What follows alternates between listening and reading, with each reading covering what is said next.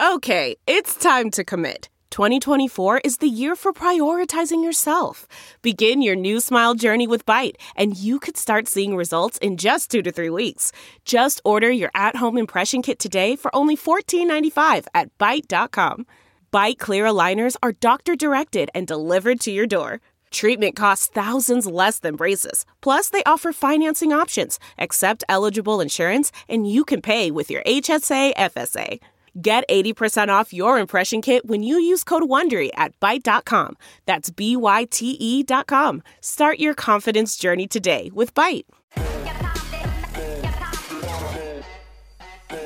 I'm Dr. Gina, and welcome to Primetime. We start off the show tonight with a fake news alert.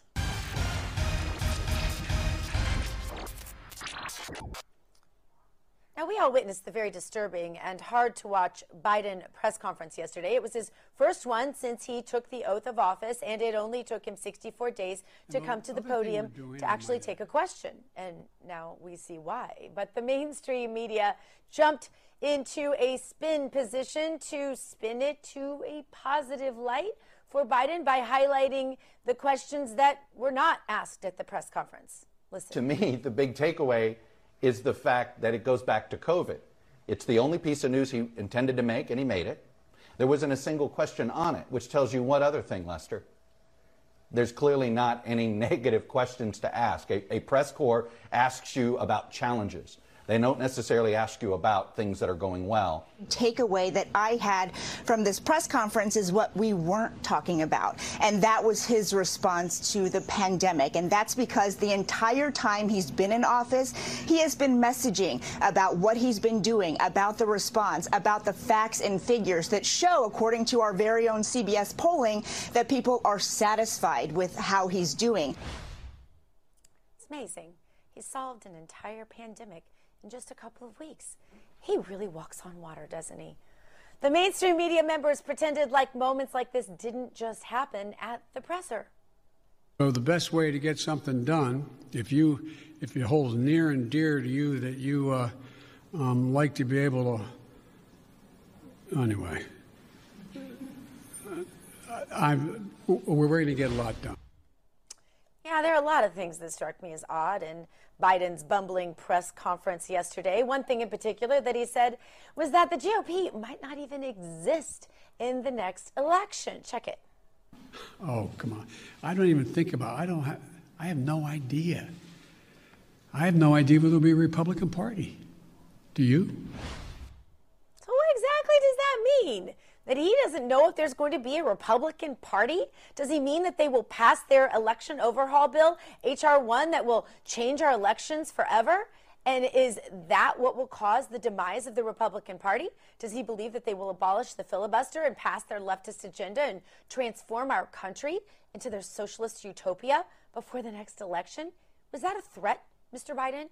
Or is he living in some kind of delusion that since Democrats control the House and Senate and the White House, that the Republican Party is just going to go away in his little Biden world of whatever it is going on in his mind at the time?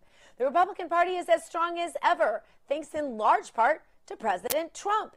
In the 2020 election, President Trump won 2,547 counties.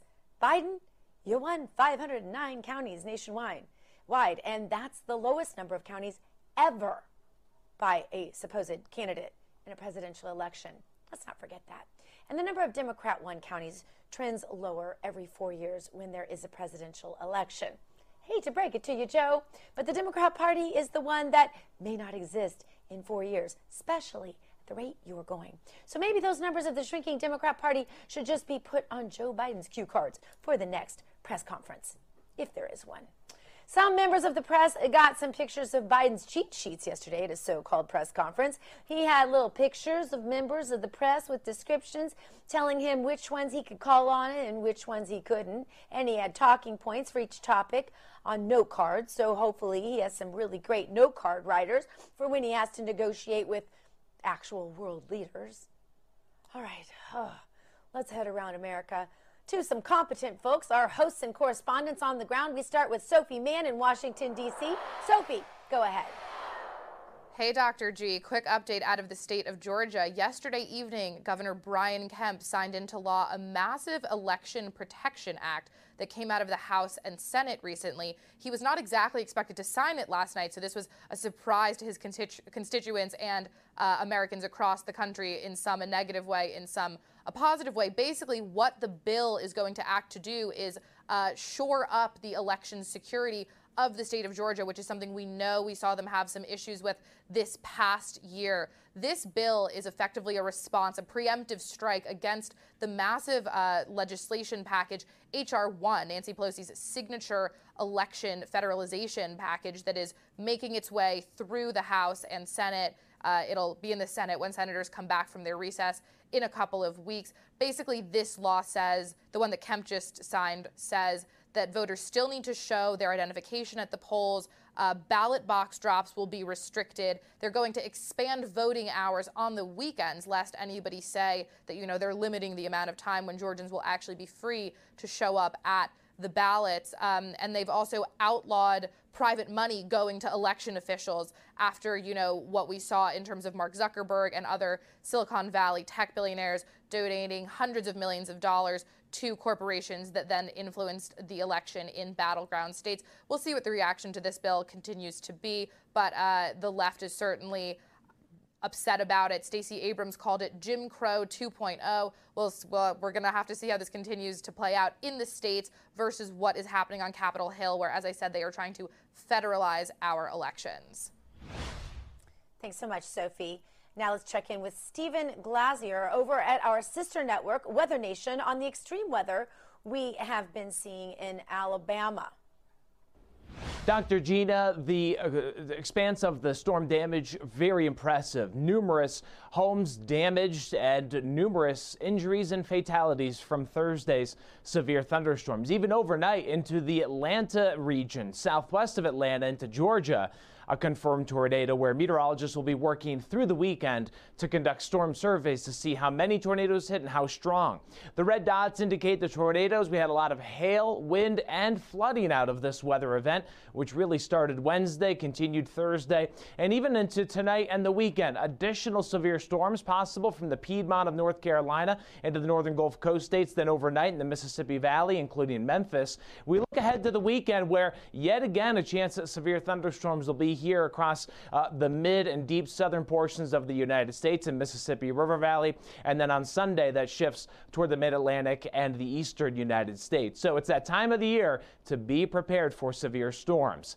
Not expecting as many as we saw Thursday as far as the forecast through tonight. However, we will see them pop up through the overnight hours in a couple of spots. Some of these will include parts of the Midwestern United States and the Mississippi Valley. And over the next couple of nights, as these thunderstorms pop up, make sure you have ways of getting weather warnings. There are many ways you can do it. No weather radios, your cell phones, as long as they're all charged up, are great ways. Back to you. And our hearts and prayers certainly go out to the good folks there, especially those who've gone through so much in my sweet home of Alabama. I was there first day in broadcasting, actually. Not first day in broadcasting, but my feet hit the ground in Birmingham, Alabama, when hundreds died in that huge tornado, Stephen, not so long ago when I started in radio there in Birmingham, Alabama, and those people somehow managed to be such an encouragement to me, even in their darkest hour, and I will never, ever forget being there and seeing that and going through that with them. And every time there's another tornado, I just brace myself to think that they have to go through that again. Such a special place, Alabama, and so we are thinking of all of them at this time. Thank you for that report, Stephen.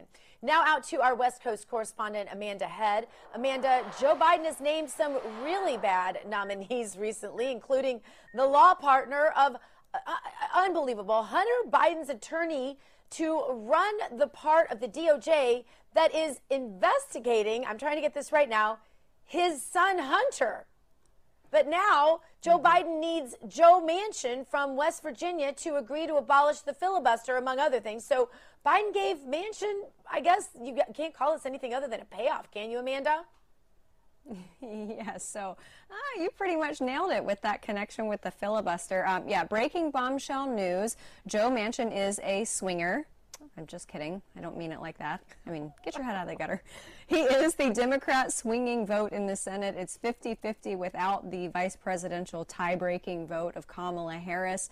So, yeah, Joe Manchin is a great focus of President Joe Biden, because Joe Manchin could toss a vote in the direction of abolishing the filibuster, which would absolutely be destructive to our democracy and all sorts of things. But yes, Joe Manchin's wife, her name is Gail Connolly Manchin. She's the former president of the West Virginia State Board of Education, but he is nominating her to serve as the co-chair of the Appalachian Regional Commission.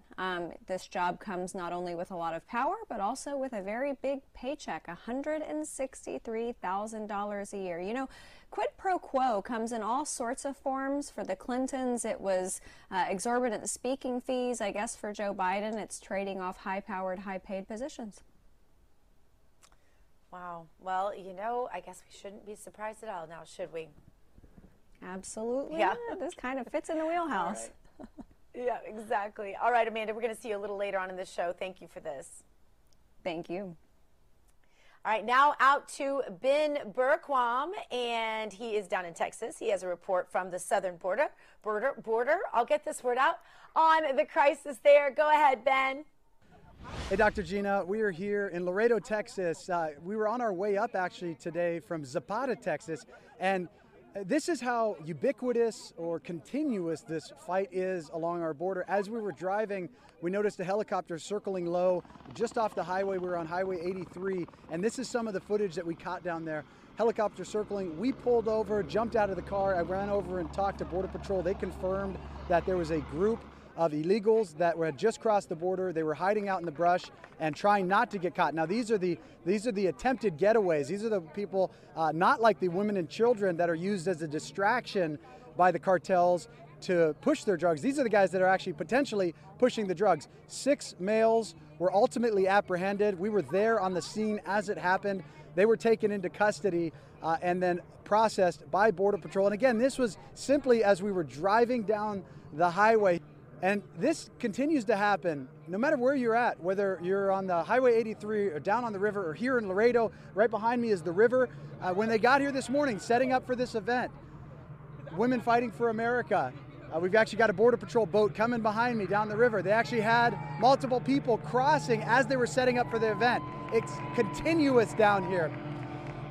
What's really cool is how people are standing back up. I had an opportunity to speak with Colonel Allen West, who is the chairman of the Texas GOP now, chairman for the last year. This is what he had to say. When you read the 10th Amendment, which is the last amendment in our Bill of Rights, it says all of those rights or powers not reserved or not delegated to the federal government are reserved to the states and to the people. And so we are these United States of America. We are sovereign states. And so I think it's so important that our states stand up and they start to make sure that we are doing what is right by the Constitution, even if you have an ideological agenda from the left that does not want to. And so that's so important that we follow with the 10th Amendment. And when you look at the Supremacy Clause in the Constitution, it says 2 important words: pursuant thereof. The federal government is supreme over the states as long as what they're doing is pursuant thereof to the Constitution. We have judicial activists that are sitting on benches, and we need to make sure that we clean out those people that are not interpreting the law, which is what the Constitution says the judicial branch is supposed to do, but they're trying to make law, or they're being ideological in their adherence to, quote unquote, the law, putting an agenda over the actual rule of law. So I think that's so important that people start to get educated and informed about these judicial races and things of this nature. But then also, you're supposed to have a system of checks and balances, co-equal branches of government, separation of powers. So we need to reassert the strength of the legislative branch to make sure that executive branch and judicial branches aren't out there trying to make law. And that's really what it's about. It's about states stepping back up. If Democrat-run states and cities can create sanctuary policies to undermine the Constitution, it is time for conservative, patriotic, constitutional states and individuals to stand up and create sanctuary policies that protect the Constitution and the citizens of this country. Dr. Gina? Wow, thanks so much, Ben. Always fascinating to see what you have from wherever you are on the planet each day. Thank you. Coming up, Governor Noem is taking a beating from conservatives and liberals alike right now. So what's the real story? We have it for you. Governor Noem is up next right here on Dr. Gina Primetime. Stick around. Delve into the shadows of the mind with Sleeping Dogs, a gripping murder mystery starring Academy Award winner Russell Crowe. Now available on digital. Crowe portrays an ex-homicide detective unraveling a brutal murder he can't recall.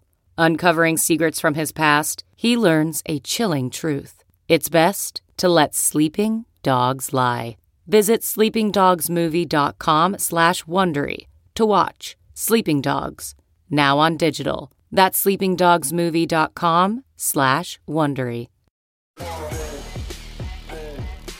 And welcome back to Dr. Gina Primetime. So glad that you are with us tonight.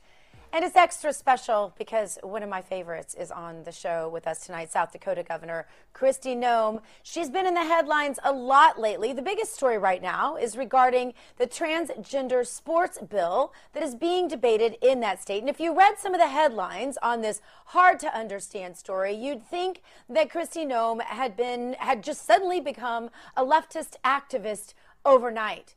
So let's get the real story right from the source. Governor Kristi Noem, welcome to the show. Thank you, Gina. Thank you so much for inviting me to be on your show.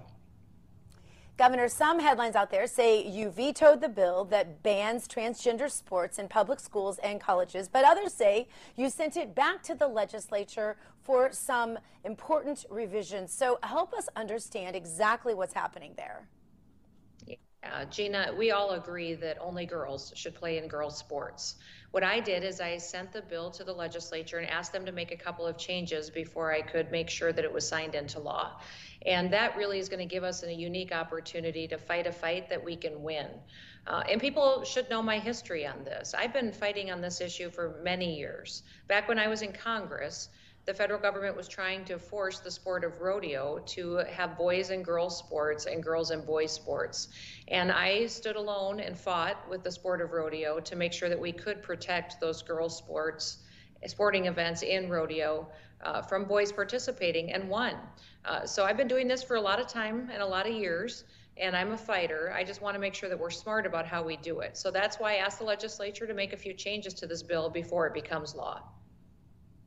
Governor, what is the issue with the NCAA? I saw a tweet by someone with not very many followers that you were somehow folding under the pressure of the NCAA. So what is it about college sports that is different from K through 12?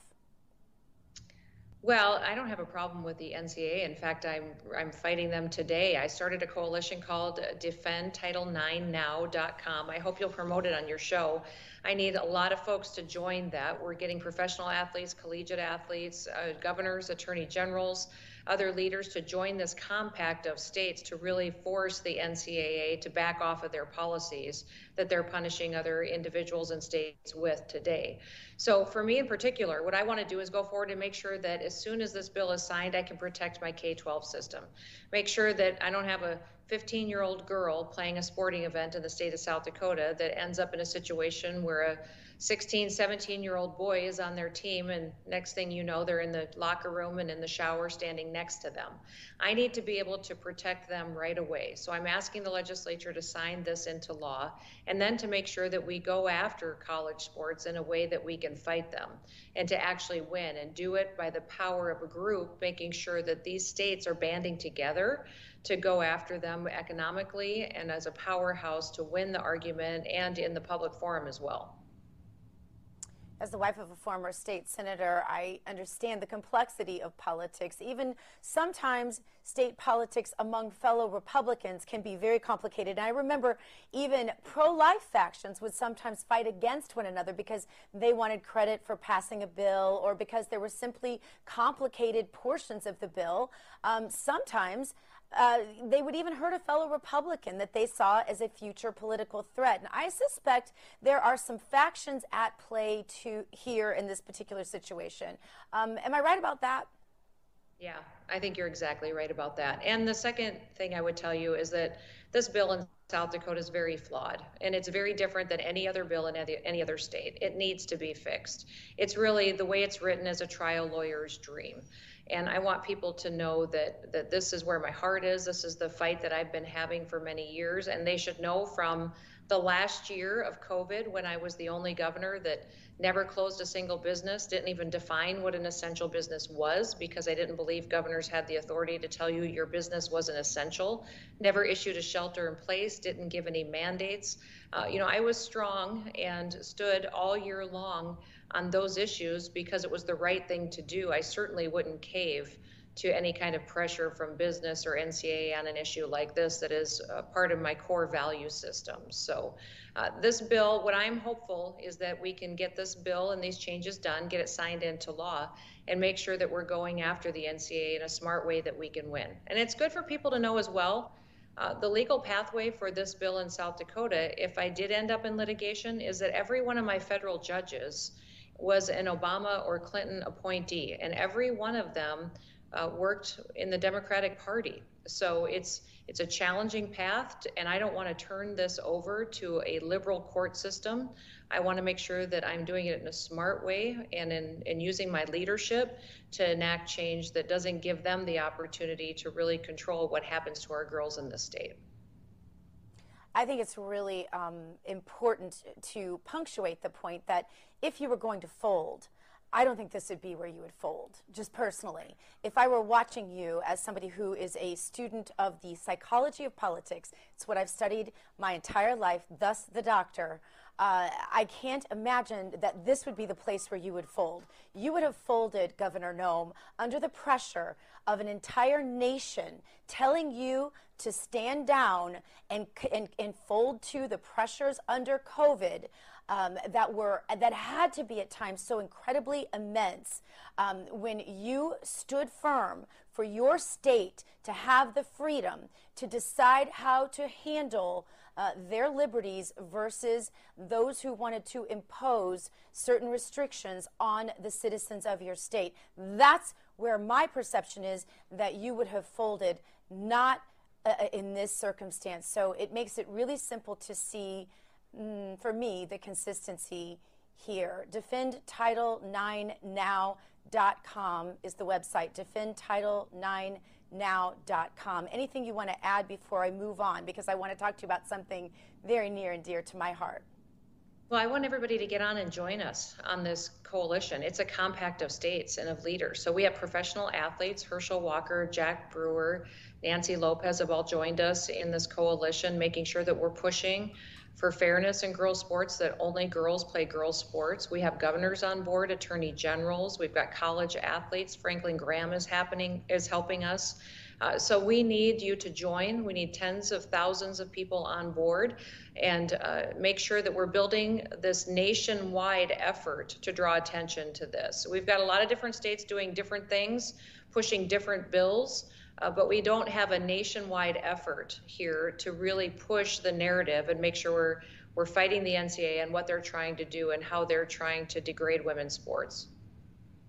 And I will say, too, and we're showing all of that now, the website and everything people have right in front of them. And I want to say, too, that your state actually fared very well with your strength and your determination to let your citizens choose their freedom there. So that's wonderful that you did stand by them. I also have to ask you about this topic, very close to my heart. As the adoptive mother of a child with Down syndrome, I am so happy that you have just signed a bill in your state that bans abortions in your state based on a Down syndrome diagnosis. I first of all want to thank you so much for signing that bill, and I want you to tell us about what motivated you to do that. Well, it's about protecting life. And we've seen in other countries across the world where they've almost eliminated people with Down syndrome by choosing to let people abort them upon a diagnosis of having an extra chromosome. I wanted to make sure that that wasn't happening in my state, that we recognize every person is special, every life is special and should be protected. Even if you have an extra chromosome, that makes you even more precious to us. And so we know that there are tests at 10 weeks in utero that can diagnose Down syndrome, and we wanted to make sure that no doctor, no family in the state of South Dakota could be, upon that diagnosis and only for that reason, end and terminate that pregnancy just because they simply didn't want to have someone in their life that dealt with Down syndrome. So it's a wonderful bill. It had overwhelming support through the state legislature, and anything we can do to protect life is incredibly important to us. Well, I thank you. My son Samuel thanks you. My family thanks you. And the birth mom, who I'm very close to, of my son Samuel, who ultimately did choose life after almost having an abortion because she was pressured into it, also says to thank you. After a year of COVID, Governor Noem, we can look back and we can see what you did for your state of South Dakota, and that your state did very well. Actually, South Dakota has the lowest unemployment in the nation, and it is back to pre-COVID levels. We're showing a side-by-side. Your state's unemployment number was 2.9 in February of 2020, and it is now back down, in fact, to 2.9 unemployment 1 year later in February 2021. What is your secret sauce here, Governor? How did you know that your state would fare so well to stay so strong when most governors, frankly, cowered? Well, you know, Gina, I did probably the same thing every other governor did as far as researching the virus, trying to understand the science of it and the data. I think where I went a little bit further and took another step was when I researched really what my authority was as a governor, what my role was, and what authority I didn't have.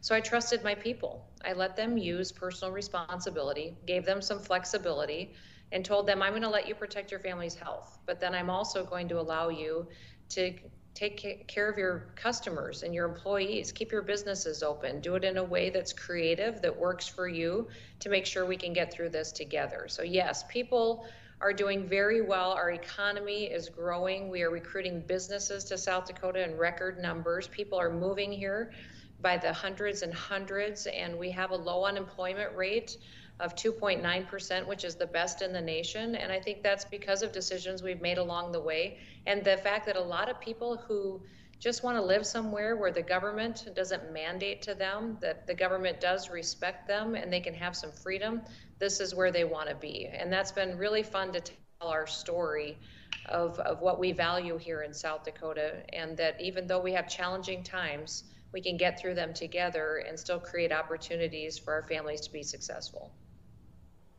In some ways, a state that was understated has become one of the most famous in the nation now because of some of your leadership. South Dakota is #1 in COVID vaccinations among seniors 65 and older as well. 58.6% of South Dakota's seniors have been fully vaccinated, and over 81% have received at least the first dose. That's something to be pretty proud of, Governor, because few people below the age of 65 need the vaccine. The risk of experiencing the side effects is higher than the risk of COVID infection among young people. So you are focusing on the elderly who are at the highest risk of dying from COVID, and South Dakota is #1 in the nation with getting the elderly vaccinated. So congratulations on that number. Also, maybe Newsom and Cuomo could take some lessons from you. I don't know. Have they called you for any advice? They have not done that. You know, we used the systems we had in place. I think with both of those governors, they created new bureaucracies and tried to have their state governments be heavily involved. When we partnered with our healthcare givers, we partnered with volunteers. People stepped up and did incredible things and got the vaccines distributed, and people are doing very, very well. So I'm very proud of the cooperation and the partnerships that we have here in South Dakota, and we'll continue to be creative to make sure that we take good care of folks. Well, that is super exciting, super exciting. And as far as your state, any other things that you have to announce to us about anything happening or coming up that we should watch for? Well, it's been interesting. We're coming up on our last day of legislative session, and I think what was really a testimony to this last year was that while a lot of states were dealing with wondering how they were going to fund services, or maybe dealing with debt, or looking at raising taxes, that was not our story in South Dakota. Because we kept our state open and because we allowed people to keep their businesses open, we saw historic revenues come into our state. We don't have an income tax. We don't have a corporate income tax. We don't have a personal property tax. We essentially have a 4.5 cent sales tax that funds a lot of state government. That's the biggest funder coming in, and it's at record levels like we've never seen before. So that has been one of the big discussions this legislative session, was these revenues that we have in, how will we use them to best help people? And we put them in trust funds, in reserves for the future, and invested in infrastructure.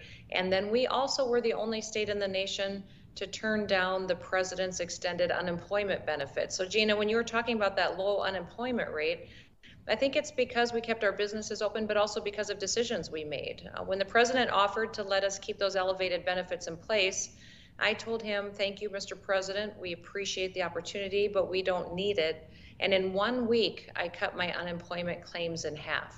That meant that people that were sitting on the sidelines just because they could make more money by not working than working, when that went away, they decided, well, I guess it's time to go back to work, and they did. So I think it really was an opportunity for South Dakota to show the rest of the country that what we believe as conservatives, if you do it, it works. It gets people out into careers. It helps them provide for their families, helps them be successful. Our kids are in the classroom, and we're doing very well. And essentially what we did in this state is what we all talk about every day. We're just living it here as well. Super exciting. Well, we'll look for more great things to come. Thank you so much for being here, Governor Noem. Thank you, Gina. Appreciate it. Coming up, Congressman Ronny Jackson is President Trump's former White House physician, and now he's in Congress. He can see something is terribly wrong with Joe Biden, and he'll be with us next. So stay right here. Dr. Gina Primetime continues. CarMax is putting peace of mind back in car shopping by putting you in the driver's seat to find a ride that's right for you. Because at CarMax, we believe you shouldn't just settle for a car. You should love your car. That's why every car we sell is CarMax certified quality, so you can be sure with upfront pricing that's the same for every customer. So don't settle. Find love at first drive and start shopping now at CarMax.com. CarMax, the way car buying should be. Welcome back to Dr. Gina Primetime. So glad you are with us. Joe Biden, he didn't look so well yesterday at his press conference, if you can even call it a press conference. Joe seemed confused and had to read his answers from cue cards and sometimes sort of trailed off in his thoughts like this. So the best way to get something done, if it holds near and dear to you that you like to be able to, anyway, we're going to get a lot done. So you would think that the press might have asked the most obvious of questions. They sure asked about it almost every day during the Trump presidency. Or you might think that the White House physician would speak up and say, hey, Joe, there's something wrong here. Let's ask someone who's had an intimate knowledge of the health of the last two presidents. He was the White House physician under both Presidents Obama and Trump, and he now serves in Congress. Congressman Ronny Jackson. Congressman Jackson, great to see you. Thank you for having me. Congressman, the media was obsessed with President Trump's health constantly for the past 4 years. There was endless discussion about the 25th Amendment and mental capacity and all of those things, but not one reporter even asked the question yesterday. Now, we all know that those press who were allowed to even ask questions were pre-selected. Were they doing their jobs, Congressman? Oh, absolutely not. The White House press corps is an embarrassment to the country right now. I mean, they're just cheerleaders for Biden, and they cover up for him. I mean, it's ridiculous that they call themselves press at this point. You know, he had every advantage in that press conference. They did it early in the day. They didn't wait and do it later in the evening like they oftentimes are. They apparently told him which reporters to call on. It looked as if he had the questions beforehand, had the answers ready to go. And despite all of that, he struggled to make it through that conference, and he looked confused, he looked weak, and he looked tired. It was not a good look at all. It was not encouraging. It was not reassuring to the country. And, the press is going on and on about how he did a great job today on some of the liberal channels. I mean, it's unbelievable. You're absolutely right. During the Trump administration, President Trump didn't do anything to bring up a conversation about his mental or his cognitive capabilities, yet they constantly were coming after the president and after me as his physician on a regular basis about how he had to have a thorough physical exam and he had to be cognitively tested. And they were demanding that, that he have like a panel of psychiatrists or psychologists interview him and give him extensive cognitive testing, and that should be the norm from now on. Yet here we have a president now who can't really put sentences together and looks completely confused all the time. And crickets, not a single word from these same group of people that were out there from academia, from the psychologists and psychiatrists from Harvard and Yale and Stanford and all these places, and the liberal press. They were demanding it as well. Not a single word from them. It's super hypocritical, and it's not good for our country. Did you know Obama or President Trump to have used cue cards the way that Biden did to keep track of where he was going in a press conference? He didn't seem to be able to keep track of where he was without them. Of course, he didn't seem to be able to keep track of where he was with them either. But have you ever seen this with any president prior to Joe Biden? I have not. And, I worked for President Bush as well. So I worked for Bush, Obama, and Trump, and I never saw anyone do anything like this. Thank you for the correction. Sorry about that. But I've never seen a president do this before, and President Trump in particular, when he would get his briefs, basically he would get them while he was walking to the press briefing room. And that would be basically the only prep he would get most of the time. He just, he was famous for going out there and just winging it and just calling on anybody who raised their hand and staying out there until every single question had been asked. There is no way that Joe Biden could do anything similar to that. We've seen, it would never happen. So it's a very different situation. What happens, though, Congressman, when Joe Biden has to negotiate with world leaders? Because it's not like our foreign enemies are not watching this. Well, that's a good point. And, you've probably seen in the press recently, there's been some talk about why is Vice President Harris making all the phone calls to heads of state all over the world. Why isn't Biden doing that? And I think based on the press conference last night, we can see why he's doing that, because it would not be good for our country to have him as the face of have him representing us in that regard as our head of state. And so I think it makes perfect sense now why these reports that Vice President Harris has been making those phone calls. And, he just recently put Vice President Harris in charge of what's going on the southern border, and that makes sense as well. They cannot have him out there on the front of anything. They're going to have to keep him sheltered from the public. They're going to have to get him out only when they have to, once every few months, to do one of these press conferences. They're going to have to put everything in his advantage and just hope he struggles to make it through until he has to get out in front of the press again. Congressman, Biden says the crisis at the border we are seeing now is just the natural ebb and flow of the season, cooler weather, more people. Listen to this. It happens every single solitary year. There is a significant increase in the number of people coming to the border in the winter months of January, February, March. It happens every year. In addition to that, there is and by the way, does anybody suggest that there was a 31% increase under Trump because he was a nice guy and he was doing good things at the border? That's not the reason they're coming. The reason they're coming is that it's the time they can travel with the least likelihood of dying on the way because of the heat in the desert. But Biden's own director of Homeland Security said that this is the highest influx in 20 years. And Joe Biden himself invited these people before he ran on this issue. It's not like he didn't say that he was going to, open the borders. He ran on this issue. So does he really expect the American people to believe this? What's going on here? Well, it's a complete lie, and the press should be calling him out on it. They have the numbers. They know that's a lie. There were 120,000 people in the month of February. I think it was like a 700 and something % increase from last year. And the reason is because Biden has put back in place all the incentives that were there during the Obama administration for people to make this dangerous trip. President Trump saw the dangers in this. He saw the dangers to our country, to our economy, to the people that were making this dangerous journey. He saw the dangers involved in them, the dangers on their part as well. And he removed via the executive order many of these incentives that were in place during the Obama administration. And President Biden has gone out of his way to put those incentives right back into place. And I think he does a lot of what he does just to spite President Trump, which is really sad, because if he's doing things like that, and I think there's multiple examples of how he's doing things just specifically to undermine and undo things that the president did just to appease his base, and he's putting all of us in danger to do it. But the border is an absolute disaster right now. It's a humanitarian crisis, and it's only going to get worse. We're on track to have about 2.5 million people cross illegally into our country this year. Now, that is unbelievable.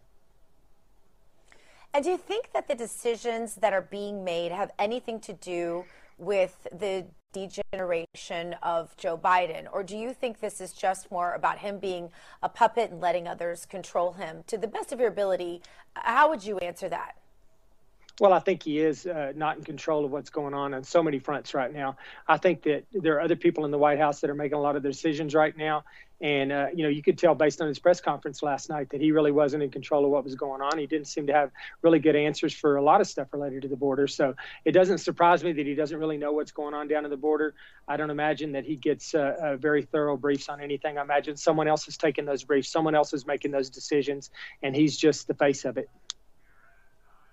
So Joe Biden, of course, the oldest president. There's some speculation. Will Donald Trump run, of course, in 4 years? And I want you to comment on that, because there were so many times where you were asked about Donald Trump's health, his mental health, et cetera, et cetera. You made some rather famous comments on that. I wish I had those clips for right now. If you want to refer back to those, I'd love to hear those quotes. We talked about them the other night when you and I were both with the president, in fact, and they were amazing. But I want you to talk about that. I want you to speak to the mental and physical fitness of Donald Trump as compared to Joe Biden, and your best assessment as to whether or not 4 years from now, you suspect, and nobody can predict for sure, that which one would be more fit to run, in your opinion, Joe Biden or Donald Trump? Well, President Trump's in incredibly good both physical health and cognitive health. I mean, his mental health is very good as well. And, I gave him a cognitive screening test in the White House. And once again, I would say that should be the standard now. The precedent has been set, and Joe Biden needs to have that done as well. But President Trump will run circles around Joe Biden from a cognitive standpoint now and 4 years from now. First off, I do not believe that Joe Biden will still be our president in 4 years if he continues to go down this path. He is going to have to make some significant. I mean, I don't think the American people have a lot of faith in him as our head of state right now and as our commander in chief. But yeah, there's no doubt that I'm fully confident that in 4 years, if President Trump decides he wants to run again, he'll be physically and mentally fit to do so. It's just going to be a personal decision on his part. I don't know if he will or not. All I know is that whether he runs or not, he's in total control of this party right now, and he's going to have a huge influence on what happens to our country as we move forward, because his "Make America Great, Keep America Great" agenda. And it is going nowhere. It is a movement now. It is a movement that will continue to thrive over the next 20 or 30 years. And so that's his legacy. He's pushed us in a direction that's good for our country, and that will continue. But I hope he runs again. Congressman Ronny Jackson, thank you so much for being here, and thanks for all of your hard work. Thank you. I appreciate it. Coming up, the transgender activists are coming for your children. You won't believe the next story. Stick around. We're Dr. Gina Prime Time. Okay, picture this. It's Friday afternoon when a thought hits you. I can spend another weekend doing the same old whatever, or I can hop into my all-new Hyundai Santa Fe and hit the road. With available H-Track all-wheel drive and 3-row seating, my whole family can head deep into the wild. Conquer the weekend in the all-new Hyundai Santa Fe. Visit HyundaiUSA.com or call 562-314-4603 for more details. Hyundai, there's joy in every journey. Welcome back.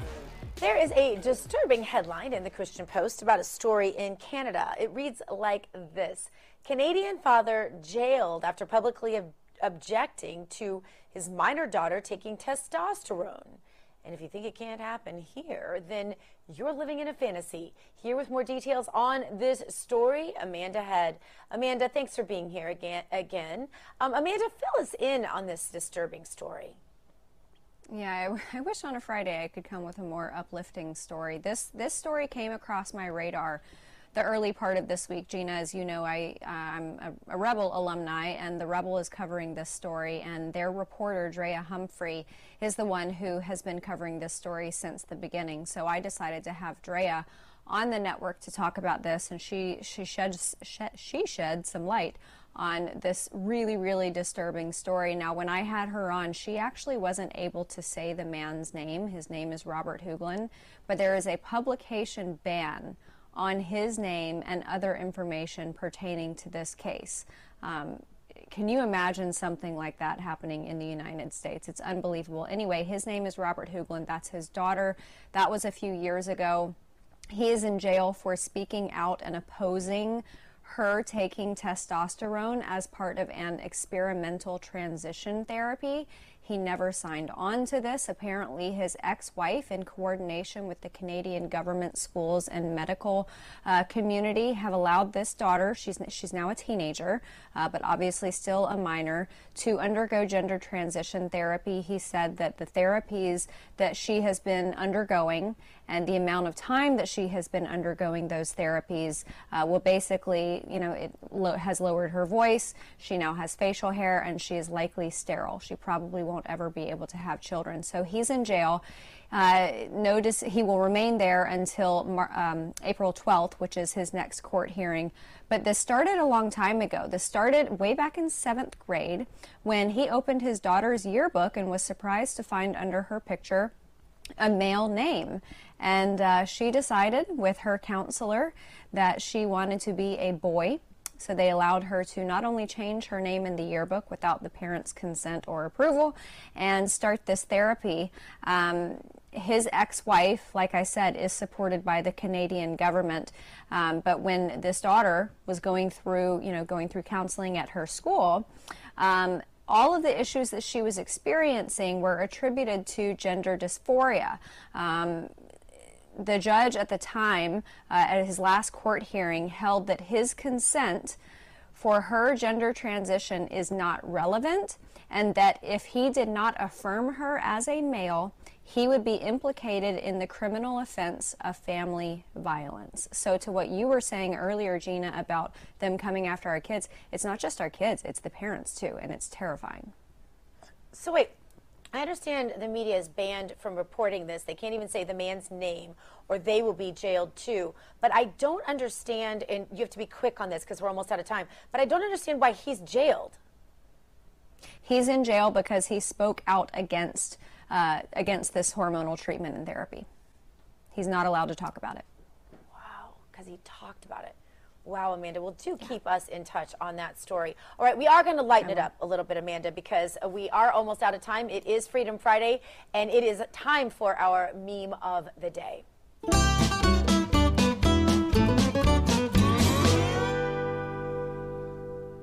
Here we have Fred from Scooby-Doo, and he has finally caught the culprit of who is giving away all of our rights. And he takes off the mask, and it is himself. It's us.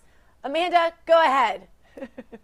Gina, this is supposed to be funny. This is sad. And this is spot on. I think it was it Benjamin Franklin who said, if you prefer safety and security over freedom, you deserve neither. We've done this with COVID. We've done this with our gun rights. We have willingly given up our rights, and it's finally, chickens are coming home to roost. And hello, people, we are the ones who gave those rights away, so stop doing it.